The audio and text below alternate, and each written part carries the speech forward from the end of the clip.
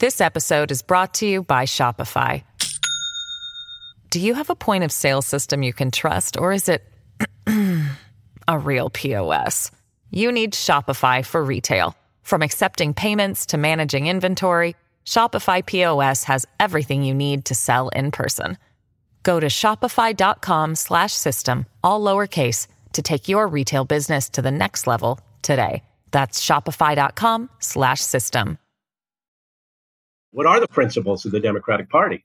Are the principles of the Democratic Party in race, that different races should be favored over others, that we should have reparations, that we should, America's a white supremacist society, that America is shot through with racism. It was born in slavery, marinated in racism, and is a united society this day. Is that a principle of the Democratic Party, or is that a belief of a certain sector of the Democratic Party left, that is now sort of difficult to argue against within the Democratic Party, but doesn't even reflect where most voters are coming from? It doesn't even reflect where a lot of non-white voters are coming from.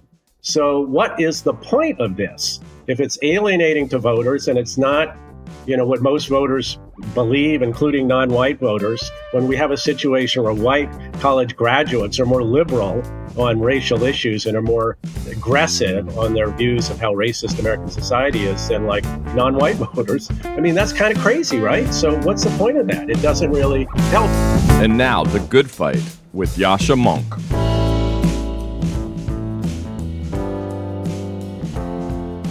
My guest today is Rui Teixeira. Rui is a non-resident senior fellow at the American Enterprise Institute, a longtime fellow in the past at CAP, and the author 20 years ago of a really influential book called The Emerging Democratic Majority, as well as more recently, a book with a slightly different thesis, Where Have All the Democrats Gone?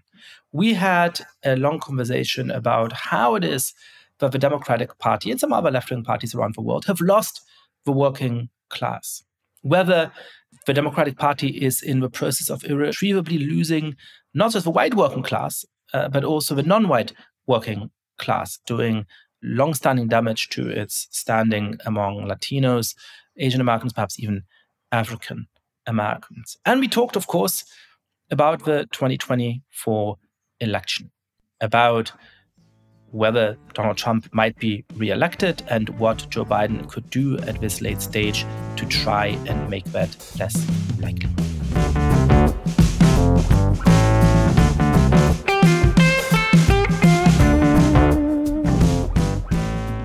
Rui Teixeira, welcome back to the podcast. Hey, thanks for having me, Yascha. It is the beginning of January 2024. Who do you think is going to win the presidential elections in the United States? Oh, come on. You're going to start out by asking me that. It's always questionable to make predictions, especially about the future. I really think it's a toss-up at this point. And I guess if you held the election today, Trump might nose it out, but it's not going to be held today. There's a lot of things that can happen between now and November. Trump has manifest in many vulnerabilities. So I see it as kind of a seesaw election with no clear advantage for either side at this point. But I think either Biden or Trump, and it will be Biden and Trump, will nose about equal chance of nosing it out. But I don't see a big victory on either side. And I think at this point, one would be foolish to say with any certainty which one it's going to be. So in a way, that sounds like a boring answer, which is to say there's a big election coming up, and it looks like the Democrat candidate and the Republican candidate both have a chance of winning it. That has often been the case in American history. Of course, what is not boring about the answer and what is somewhat scary about our political situation is that Donald Trump is not exactly an ordinary political candidate. He is somebody who had not a very distinguished record in his first term in office, who refused to concede the election when he lost, who, however exactly you want to phrase this, inspired, helped to motivate, helped to celebrate a crowd of people who assaulted the United States Capitol in 2021. He is currently facing a variety of charges in a variety of jurisdictions around the United States. So how is it that somebody, and by the way, he's deeply unpopular. When you just look at top-level approval ratings, he is an extremely unpopular politician. Well, actually, the funny thing about this, Yascha, is if you look at his approval ratings, they're actually higher than than Biden's. I mean, if you ask people, do you approve of how Donald Trump conducted his presidency? You get a higher approval rating for that than you do about Biden's current conduct of his presidency. And his favorable rating tends to be slightly higher than Biden's at this point, but they're both incredibly unpopular. But that's where we get the question, right? Which is to say, why is it that Democrats aren't able to open a decisive lead on Donald Trump? Why is it that even though Donald Trump is unpopular and has all of these liabilities, Democrats are not able to make you more confident in your predictions as to what will happen in November?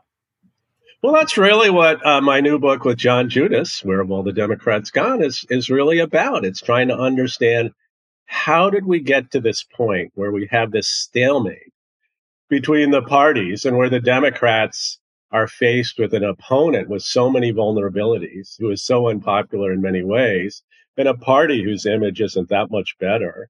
Why is it that they basically are fighting around the 50-yard line of this particular game? Why can't they open up a decisive advantage against Trump and his party?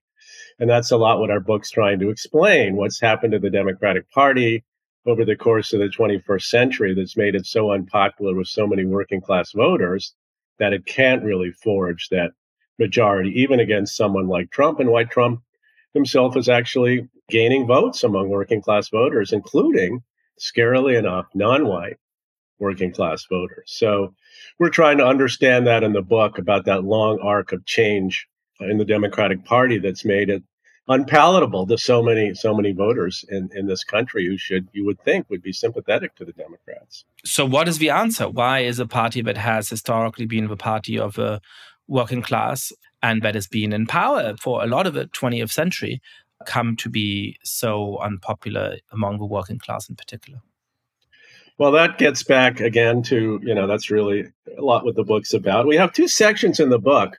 The first is called The Great Divide, where we look at the divisions that have opened up in American politics in the late 20th century between the working class and college-educated voters, between different geographical areas of the country, the big dynamic metros, the left-behind areas, rural America, small-town America. This really does start to bite in the late 20th century, and that has obviously not just a cultural component, but an economic component as well, that the Democrats really take their leave of New Deal economics.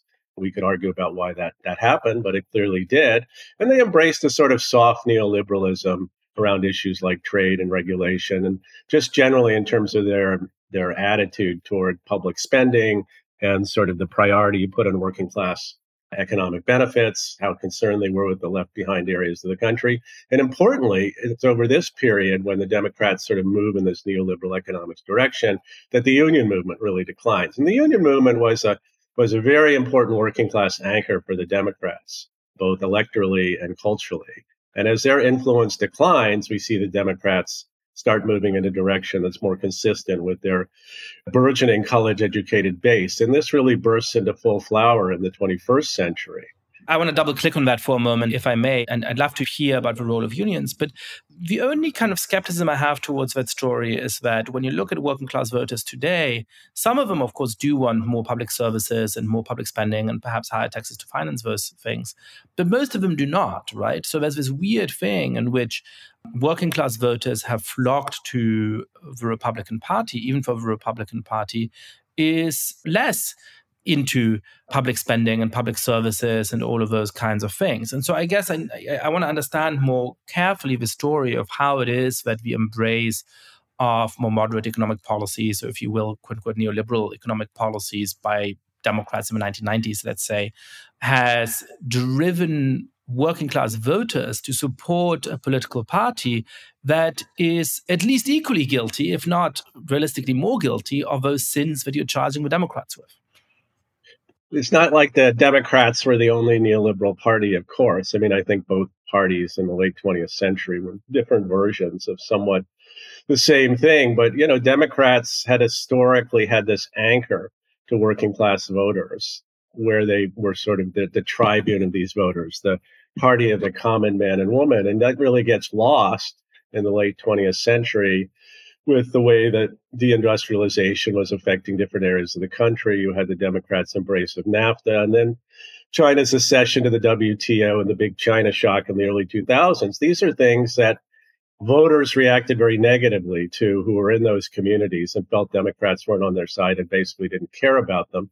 That didn't mean that they therefore understood what the Republicans' economic policies were and all this stuff, but they definitely felt the Democrats were no longer their party. So this is what happens when a party becomes identified with policies and outcomes that are different than what the voters who historically supported them expected, and they sort of move in the direction of the Republicans. The story that you're telling is mostly about the economy. I just wonder what role culture plays in that story. Oh, culture always plays a role. I think there's always an interaction effect between culture and economics. So, for example, if you look at the initial tranche of white working class movement away from the Democrats in the late 20th century, it really is driven by race and the movements of the 60s.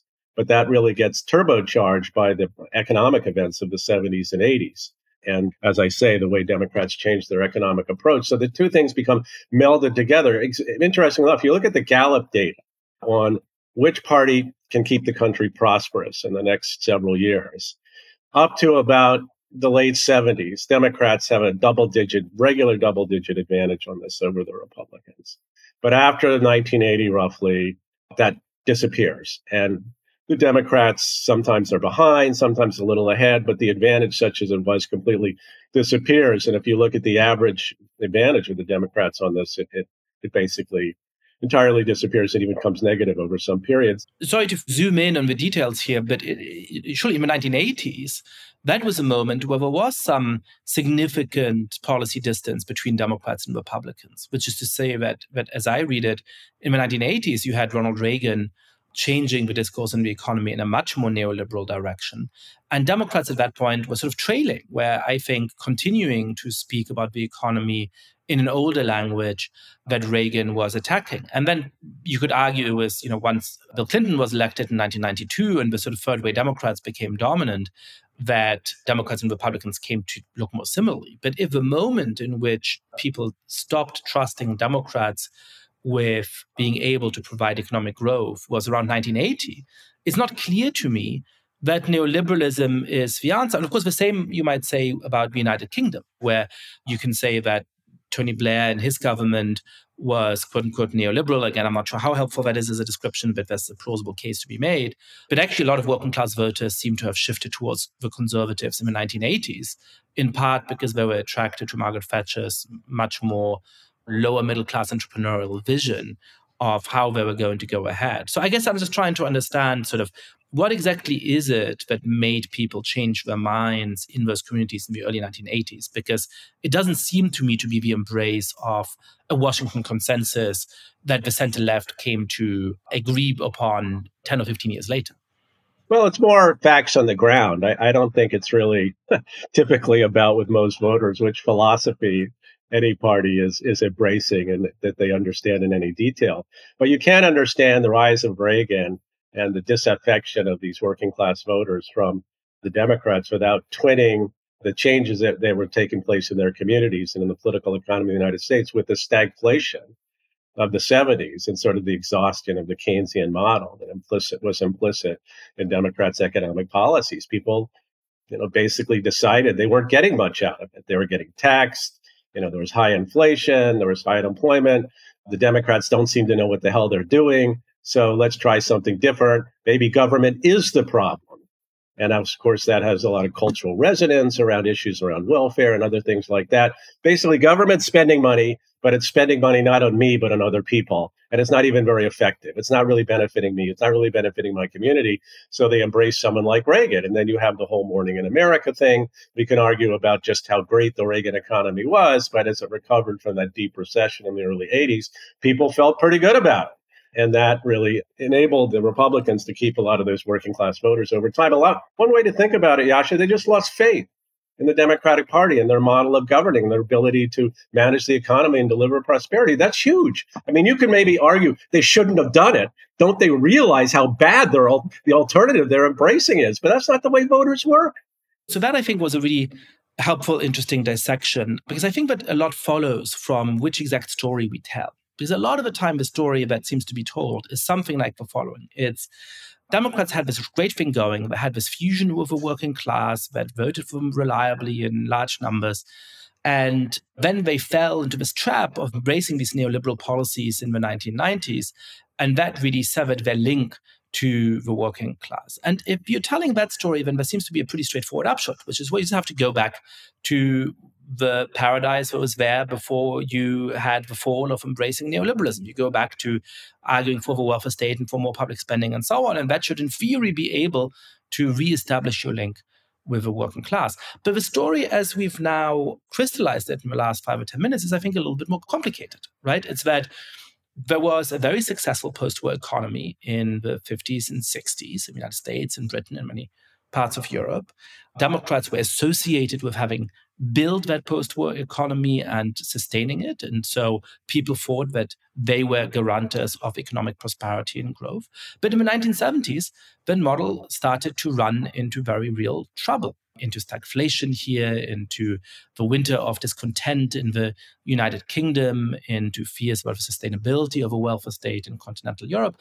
And it was actually in the early 1980s that the working class started to sever its link from Democrats and the Labour Party and so on, when a significant segment of the working class embraced the very different economic policies of Reagan and Thatcher. And if that's the story, then how to go back to an economy that is more based around the welfare state in a substantive way, and how to convince voters to regain their trust in that kind of economy is a much more complicated, much more difficult question and challenge. Yeah, it's definitely not the case that working class voters woke up one day and realized this strange thing was happening with the Democratic Party. And the Democratic Party, for no apparent reason, decided it was going to embrace neoliberalism. In fact, what happened is the Democrats were reacting to, in a sense, the failure of their own model of economic policy and governance, which obtained in the 70s, where a lot of communities were feeling left behind, battered by inflation, high unemployment. There was a sense in which the model had exhausted itself.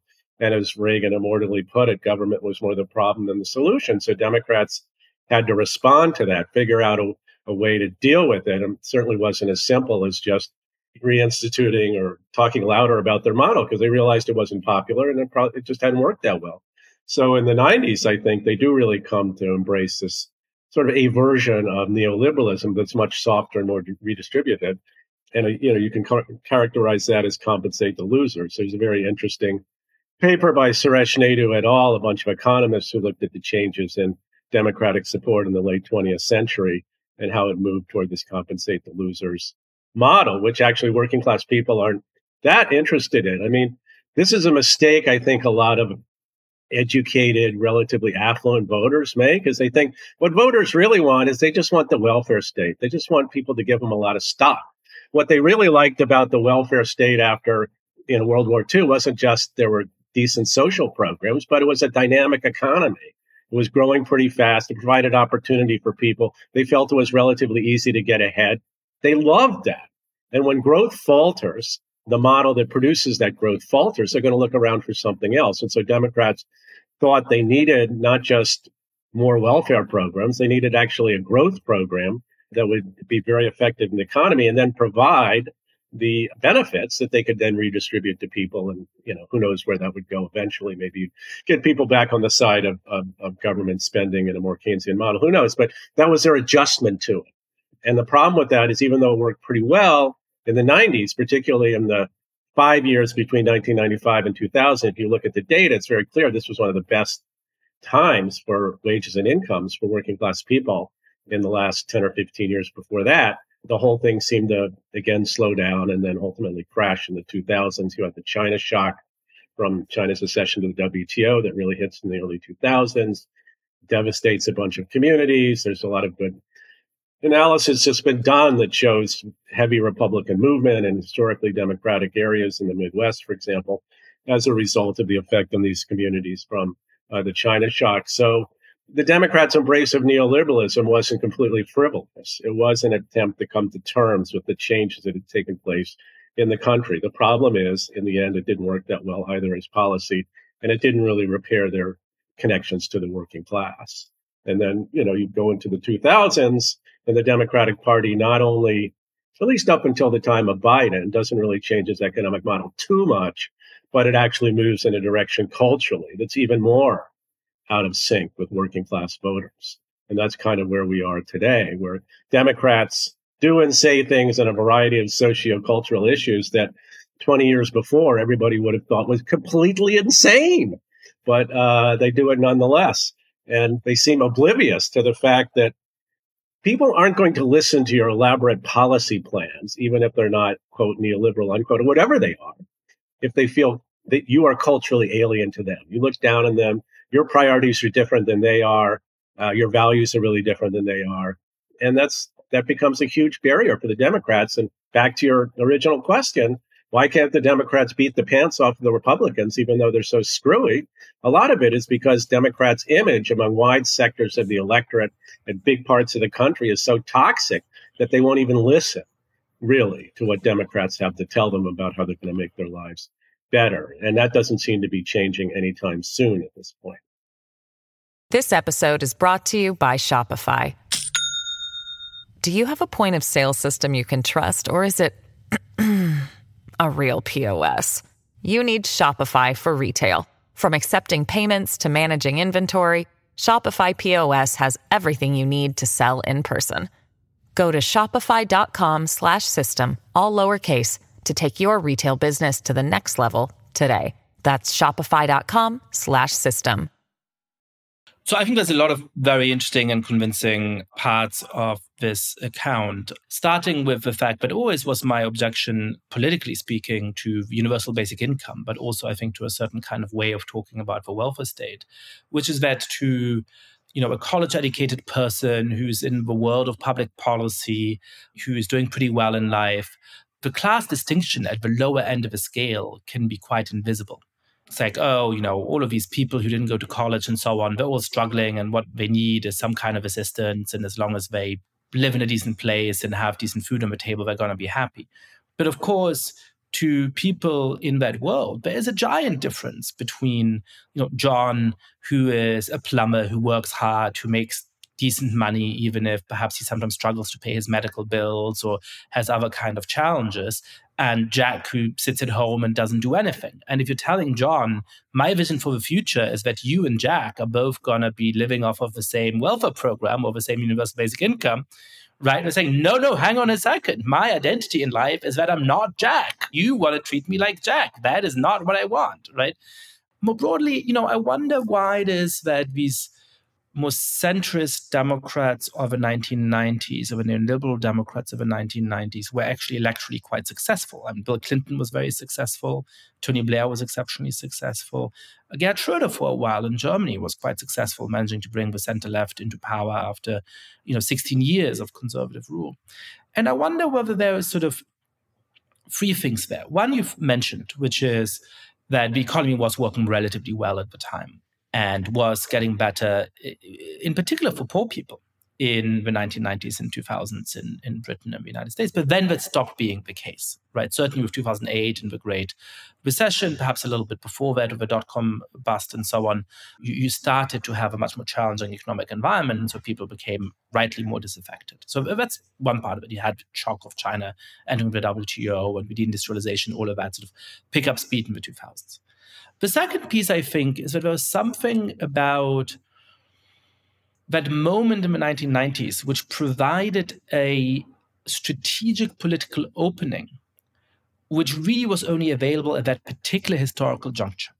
And that is to say that at that time, there was still a working class that through unions, but also just through ancestral traditions, had this very deep connection to left-wing parties, right? And you had states in the South of the United States continuing to vote for Democrats, even though the racial politics should have told them not to in all kinds of ways. Rural areas, Great Plains states. I mean, people don't realize that it wasn't that long ago Democrats actually were pretty competitive in a lot of rural areas and rural states, but that has to do with their ancestral and essential connections. I was struck talking to Douglas Alexander, who's been on this podcast in the past, a Scottish Labour politician, saying that when he used to campaign in his constituency, which is a mining district, it just, even if people were skeptical of the Labour Party and so on, in the end they said, my Graham voted for Labour and my dad voted for Labour, and they would turn their graves if I didn't. There was this sense of political loyalty. And at the most recent political campaign, he said it felt like we were offering people a trip to the mining museum, but they wanted to go to Euro Disney, right? So that link to that tradition has just eroded over time, as perhaps it inevitably was going to, right? So that, I think, is the second reason. And the third reason, perhaps, is that culturally, these parties have changed, right? When you look at Bill Clinton or Tony Blair or Gerhard Schröder, for that matter, they are modern people who promised a progressive feel, promised to represent a country that is young and changing and diverse in a way that their predecessors didn't. But they were also very culturally moderate, right? They broke in many important ways with orthodoxies that the left had held previously, right? When the Clintons talked about abortion, it was famously to say that it should be safe, legal, and rare. Tony Blair promised to be tough on crime and tough on the causes of crime. So he talked about the causes of crime and wanting to combat them, but he said, we're also going to be tough on crime. That seems to have gotten lost, where nowadays even sort of center-left figures are much more culturally out of tune with the working class than they were a number of decades ago. Yeah, I mean, I think that's very true. I mean, it goes across all these sort of socio-cultural issues that Democrats and, well, left parties in general, their views on these issues seem to be defined more by the views of their college-educated liberal constituents than they do by anything connected to the working class. And there's a sort of lack of interest even on making your views palatable to members of the working class. I mean, one thing we talk about in our book, it's about the shadow party, this penumbra of activist groups, nonprofits, academia, big sections of the media. You know, it's not exactly a vast conspiracy, but it certainly is a vast collection of groups and intellectuals and so on who really heavily influence the Democratic Party on a lot of these cultural issues and make it very toxic for Democratic politicians to be culturally moderate in the way someone like Bill Clinton was. It's just not on. It's not part of the culture of the party. It's not supported by the infrastructure of the party. They're worried politicians are worried if they say anything that's different about this stuff, about trans stuff, about race, whatever, they'll get pilloried on social media and maybe they'll even get primaried. I mean, they worry about this all the time. So it's a remarkable change from the kind of attitudes of the New Democrats, the third wave types in the 90s, whatever one might say about their economic policies. And I do think they kind of ran out of gas. Culturally, they had some pretty good ideas, you know, tough on crime, tough on the causes of crime, abortion, safe, legal, and rare, and so on. That's very appealing to people, and it's still appealing to people today. I mean, that's really the sweet spot of public opinion in this country to this day on a lot of these issues. But neither party is willing to embrace that center position, and the Democrats in particular have moved so far away from it. Part of it, you know, as we say, decline of labor movement, other changes, the sort of lack of ancestral connection that weakens in a lot of areas of the country that connected Democrats to more normie voters and more working class voters, more rural voters. That all goes away. This is like, I think this is sort of related. This is a great story that I read the other day.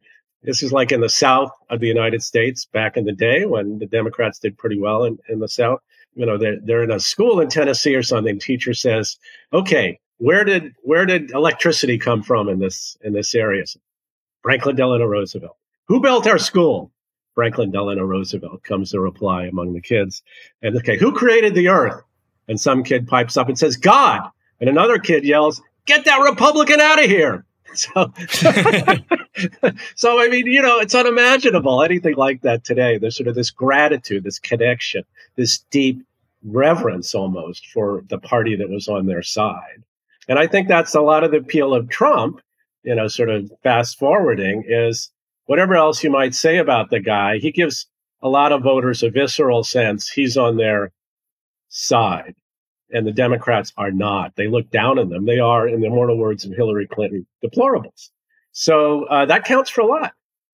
And I think Democrats have a terrible time figuring out how to negotiate that and get back on the right side of these voters and convince them their values are in sync with them. And, you know, that gets back to the difficulty of the Democrats in moving to the center on a whole wide variety of issues, I think, at this point. I mean, look at whenever Biden does something that's relatively moderate, he sort of apologizes for it and tries not to talk about it very much, So what would it look like for Democrats to recapture the center ground on culture in particular? And how can people like you and me, I suppose, who argue for that, respond to the objection that often is then made, which is, well, you are wanting to sacrifice social justice, or wanting to sacrifice the right principles, sacrifice the interests of vulnerable minority groups in order to play electoral politics. Both what are the ways in which a democratic coalition would have to change in order to not be toxic in this way among working class voters? And how can we make a case for this which demonstrates that this is driven by a set of principled considerations rather than merely being a kind of foul electoral compromise that is going to have a hard time passing muster with the stakeholders in the Democratic Party? Well, I mean, I would never underestimate the desirability of electoral compromise. I mean, we do live in the real world here, but obviously you don't want to throw your principles out the window at the same time.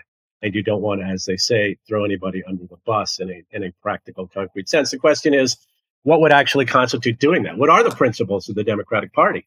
Are the principles of the Democratic Party and race that different races should be favored over others? That we should have reparations, that we should, America's a white supremacist society, that America is shot through with racism. It was born in slavery, marinated in racism, and is a united society this day. Is that a principle of the Democratic Party, or is that a belief of a certain sector of the Democratic Party left, that is now sort of difficult to argue against within the Democratic Party, but doesn't even reflect where most voters are coming from? It doesn't even reflect where a lot of non-white voters are coming from. So what is the point of this? If it's alienating to voters and it's not what most voters believe, including non-white voters, when we have a situation where white college graduates are more liberal on racial issues and are more sort of aggressive on their views of how racist American society is than non-white voters. I mean, that's kind of crazy, right? So what's the point of that? It doesn't really help. And if you're throwing anybody under the bus by, sticking with the racism example, by insisting on seeing everything in racial terms, the result of this is it's divisive, it divides your coalition, and undermines your political support. If you want to help the people who are poorest in this society, who are suffering the most, black, white, brown, whatever, you actually have to have universal programs that uplift people that are acceptable to the broadest possible sector of voters. And that's what's really going to help them. What does it help like a poor black person in Milwaukee if, you're talking all the time about white supremacy in America, and you have all these elaborate diversity programs within professional hierarchies? I'll tell you who it benefits.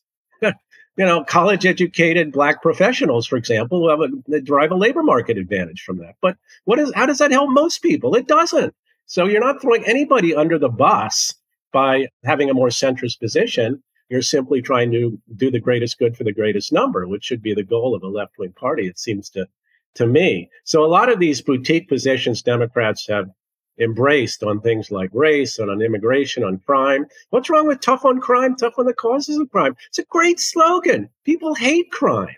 They loathe it. It tears apart their communities. That's what they really care about, public safety. But Democrats seemingly reluctant to talk about public safety and putting criminals in jail because that's would have disparate impact. Well, people don't care about disparate impact. Activists care about disparate impact, but normie voters care about, even including in non-white communities, is getting criminals off the street and making where they live safe. That's what they care about. Anyway, end of rant. But I just think it's preposterous that this involves throwing anybody under the bus other than perhaps a few activists who are supported by foundation grants. What would you say to a senator or congressman who comes to you and says, I buy your argument, I've read your book, I've listened to your podcast, you're right, but I do this and some of my funders are going to freak out. I do this and my junior staff quits. I do this and I have a primary challenge against me. Is it possible for Democratic electeds to actually pull off this strategy? Oh, I think it's possible. I do think it would take a certain amount of courage to try it. I mean, there's the activist groups and other pressures that are brought to bear in these politicians will assure and make known to any politician who's believed to be contemplating a move toward the center on this step. If you do this, we will attack you. We will pillory you on social media. We might even try to primary you. And a politician just has to make the judgment. Maybe this is easier if you're not in a plus 25 super liberal congressional district, but like AOC is, but that I can get by appealing to the sort of the center of where voters are in my district, which is typically significantly more moderate than the activists say it is. In a way, I think, the primary thing is a problem, but one general way I think about the progressive left at this point is they're like paper tigers. They don't control that many voters because there are not that many voters who actually agree with them. What they do have is big megaphones. What they do have is an aggressive public relations strategy.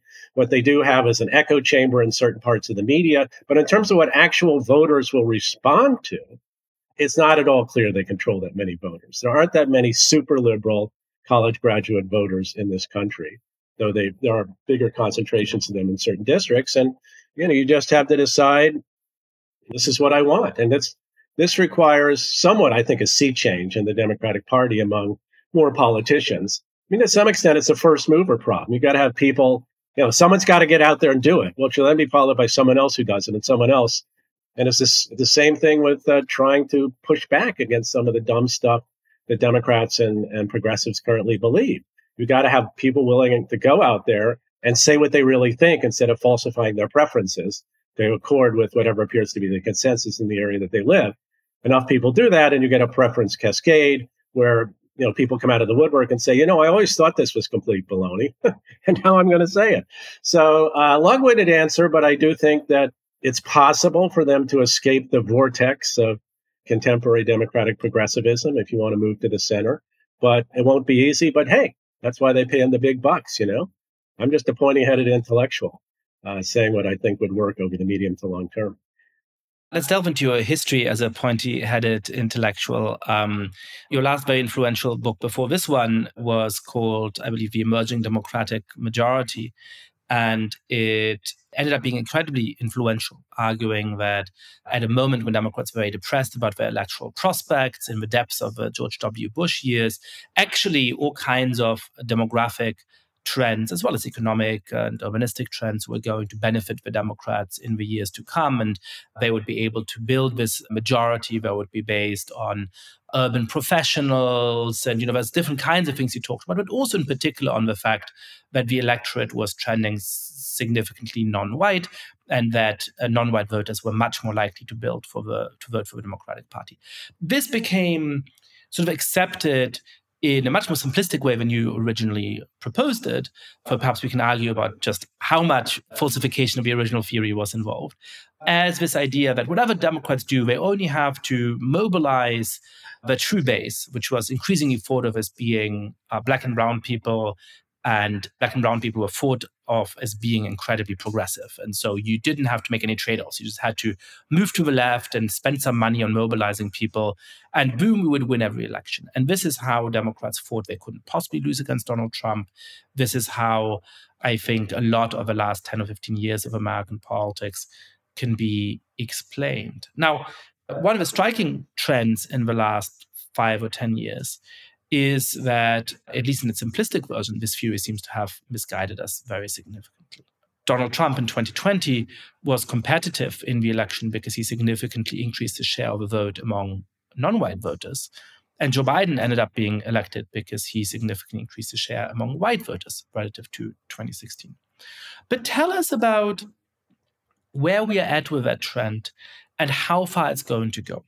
Because I do still see a bit of genuine debate among people who analyze polls and so on, between those who say, look, there was a high watermark of ethnic polarization that thankfully has subsided. And nowadays, voting margins are a little bit less pronounced among Latinos and even among African Americans. But they're still there. African Americans, most of them still definitely vote for the Democratic Party. And even among Latinos, there's still an advantage for the Democratic Party. And perhaps it's not quite as extreme as it was in 2012 or 2016, but it really is still there. And you know what? In the end, we can still count on the diversification of the United States to help the Democratic Party in the midterm. And then there's a reading of this that says, no, Democrats are really in a profound way in the process of losing the working class. And the first signs of that was their deep unpopularity among the white working class. But something similar is now happening among working class Latinos and perhaps even among working class African Americans. Where do you situate yourself within that debate, and why? Yeah, definitely probably the latter view. Yeah, going back to the emerging Democratic majority, the sort of totally Bowdlerized interpretation of it was demographics are destiny. These are changes that no one can stop. It's like trying to stop the tide. And because the tide will roll in and we're on the right side, we're sort of riding that wave, everything's going to be great in the future. And I actually wrote, I thought, a good piece about that for your website, for your Substack, Persuasion. And we talk about it also in the first part of our book. The worst thing about having a thesis that gets popular is in the end, people will understand almost nothing of it except for like one sentence. In our book, we were very careful back in 2002 to say, look, these changes are taking place. They are real. And if Democrats can manage these changes well with what we call the kind of progressive centrism, they could maybe ride these changes to a dominant position for a while. Not necessarily win every election.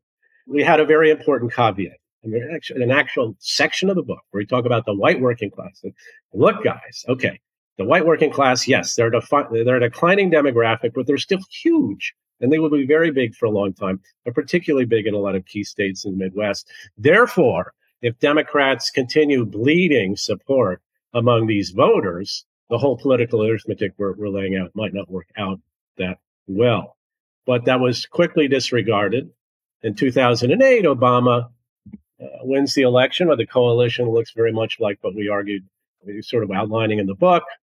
But people ignored the fact he actually did relatively well among white working class voters. He really grabbed some of these voters back. But in 2010, it turns out that coalition wasn't particularly stable at all. And we don't have to get into all the reasons why 2010 happened the way it did. But what drove the sort of catastrophic outcome for the Democrats was bailing out of white working class voters in a lot of sections of the country, including in the Midwest. So that should have been a bit of a danger sign. 2012, Obama comes back and manages to win a second term by running a somewhat populist campaign on the auto bailout and all that against Romney. And again, what people didn't realize about that election, and it sort of got summarized by both Democrats and Republicans as this rising American majority was powered Obama to a second term. There's some truth to that, but in reality, he wins that election because he manages to sort of claw back a lot of these voters in the upper Midwest. Without that, he does not win this election. Big, important event that was, ignored. And then 2014, another terrible election for the Democrats. They lose 9 Senate seats. And then we get Hillary Clinton coming into the 2016 election. And clearly, she and the Democrats have learned nothing, because she basically runs that campaign against the bad orange man. Donald Trump is like, we're the good America, the rising America. Trump's a bad man.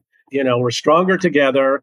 And all of our commercials were about the horrible things that Donald Trump said, and almost none of it about anything related to policy. Whereas if you looked at what Trump ran on, it was like trade, immigration, the elites who don't care about you, runaway shops. I mean, it may not have been the best or the most specific policy stuff, but it was about like people's lives and how they're being affected by change and what policy should do about it. And of course, he had kind of magical solutions for all these things, but he was speaking to what people really cared about in a lot of areas of the country.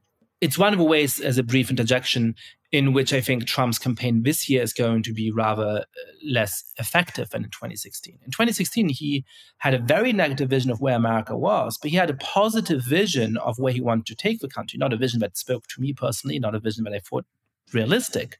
But he said, we're going to deal with the border problem. We're going to put a lot of money in industry. We're going to fix your healthcare. He was making big promises that where, if you believed them, people had good reasons to connect to. They said, hey, I'm going to have healthcare. Hey, our industry is going to come back. This year, it feels like his campaign is much more bitter, much more personal, much more based on the injustices done to him rather than the things that he can do for the country. And I wonder whether outside of a very fervent supporter base, that is one of his vulnerabilities. But that's just as an interjection. I want you to continue on with a broader story. I think that's fair. I mean, I think his standard rap from 2016 actually, I think it would still actually play pretty well, but I do think it's being overwhelmed by his, as you say, bitterness and relitigating the 2020 election. If I was running the zoo over in Trump land, I would, you can't get Trump to do anything, but I do think this hurts, not helps him. But it's also worth observing that not get too into the 2024 weeds. Trump is running much better now than he ran in 2016 at this point in the campaign. So that's a little scary, right? Anyway, yeah. So, but the Clinton election really does represent a bit of a cut point for the Democrats in coming to terms with these issues, which is to say they don't come to terms with them. Hillary Clinton, as I mentioned before, Trump supporters are deplorables. The center of gravity of analysis after the election in left of center circles, if these people are all racist and xenophobes, there's no other possible reason why anyone would vote for Donald Trump. And there was a real lack of engagement with the idea that there might have been some legitimate grievances or problems behind what motivated these voters. Maybe, the way we're doing things isn't the best. Maybe we need to figure out a way to make these voters more comfortable with the Democratic Party. And then you have 2018, where the dissatisfaction with Trump produces a Democratic wave, but a Democratic wave based mostly on the fact people were sick of Trump. It wasn't a particularly radical in any way, and the data are very clear on this. But, what gets lionized in the media circles is the squad. People who get elected from plus 25 Democratic districts by primarying a liberal incumbent or someone retires. So that's pretty crazy. And then you get to 2020, and you'll have all the hoofera with the Democratic primary and everybody trying to out-left each other in terms of running for the nomination. And lo and behold, who gets the nomination? Joe Biden, because it turns out that people actually, even in the Democratic Party, aren't that interested in being particularly radical on a variety of issues. And, that's where we are today. Biden's, you can assess his presidency in whatever way you want in terms of its actual legislative and policy output. But at this point, at least, Democrats do not seem to have made the sale to the kinds of voters they need to make the sale to have, better than even shot at getting this election. One thing that's continued to this day and was very clear in the 2020 election and gets to, the overall question you were asking about non-white working class voters, it's just true. They lost a lot of support among that. They probably like 20 margin points among Hispanic working class voters in 2020. And as far as we can tell from the data, it's getting worse. I mean, the Democrats are not performing better, but rather worse among Hispanic working class voters. So you see that unusually high Trump support among Black voters, particularly Black working class voters. You see the Democrats' margins among young voters being compressed. So that whole coalition that Democrats believed held the demographic key to the future is, it's not necessarily falling apart, but it's clearly very shaky. And despite the fact they're running against Donald Trump, that Donald Trump is probably not even doing the best job of running his own campaign. The Republican Party seems dysfunctional. It's full of crazy people. What the hell is going on?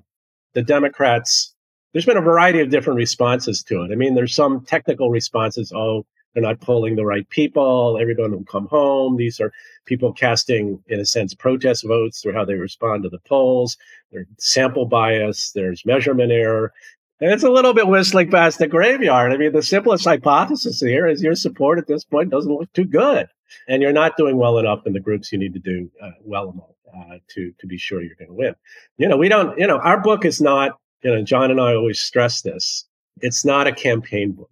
We're not campaign consultants. We can't tell the Democrats, and we're not trying to tell the Democrats exactly how to do things, particularly as this cycle advances. We're just trying to understand and outline the ways in which we are at this kind of contretemps, and in a medium to long-term sense where the Democrats or any party might want to go to be in the center of American politics.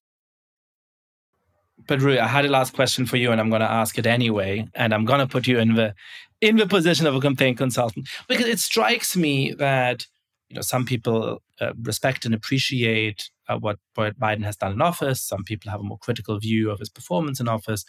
But everybody, I think, has some sense of uneasiness about the fact that the Democratic Party is going to be represented by a candidate who is visibly not the youngest man in the world. Yeah, a zillion years old. That's a problem, yeah. Now, that boat seems to have sailed, right? At this point, Joe Biden is going to be the Democratic Party nominee. And if he weren't to be the nominee because of some very severe and sudden health issue, then it likely would be Kamala Harris, who is doing significantly worse in the polls. So it looks like it's going to be Biden. But even in terms of how Biden might run the campaign, it feels as though there's no real debate about what he might do. There's just a sense of he's going to say that Bidenomics was great, even though a lot of voters, rightly or wrongly, don't buy that.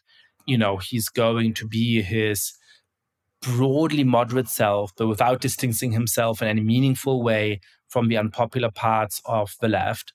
And then we're going to roll the dice and hope that somehow that's enough to beat a candidate like Trump, who is very, very dangerous, but has weaknesses of his own. And perhaps that'll work out.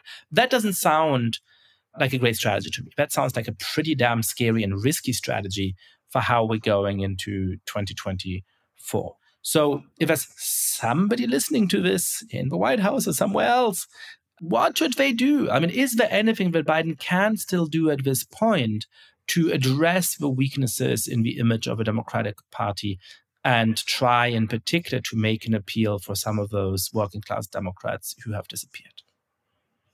Right. Well, of course, that's a very big question. I mean, one thing I think you left out of what you were saying about their strategy, Yascha, is they're actually not talking a lot about Bidenomics anymore. What they're primarily talking about is abortion rights and especially democracy. Trump is a semi-fascist. If he's elected, the rule of law will disappear, democracy will die. So I think that's hugely what they're going to run on. And I think the evidence is pretty clear that this is catnip for moderate to liberal college-educated voters, but it isn't that big an issue for working-class voters. They don't like Trump, but they actually have more confidence in the stability. Many of them don't like Trump, but they have more confidence in the stability of democracy. They're not as animated by it. There was just a CBS poll that asked people for their, what they thought the most important issue in this year in this campaign was, and it was like 30% of white college-educated voters said democracy. And among voters as a whole, it was like 10%. Among working class voters, it was maybe a little bit less than that. So these are big differences. So they're really running abortion rights and democracy really are in the wheelhouse of those kinds of voters upon whom they've been relying and upon whom they have the best trend lines. But they're not talking a lot about Bidenomics because the whole thing was a failure. I don't think Biden has mentioned Bidenomics for a month or two. But there are things they could talk about in terms of the economy, which would actually connect to the way people actually have experienced Bidenomics or the Biden administration, which is about prices. It's all about the cost of living. It's all about the cost of different goods that people consume. There are things that Democrats could say about what they've done on prescription drugs, the junk fees. I mean, whatever, just throw anything against the wall to see what it sticks in terms of giving people the impression you are focused on prices. You're not just going to talk about Bidenomics. So you understand the pain people feel. Things aren't great. We get it. And we're trying to do something about it. So there's been some good stuff the Blueprint folks have put out about this.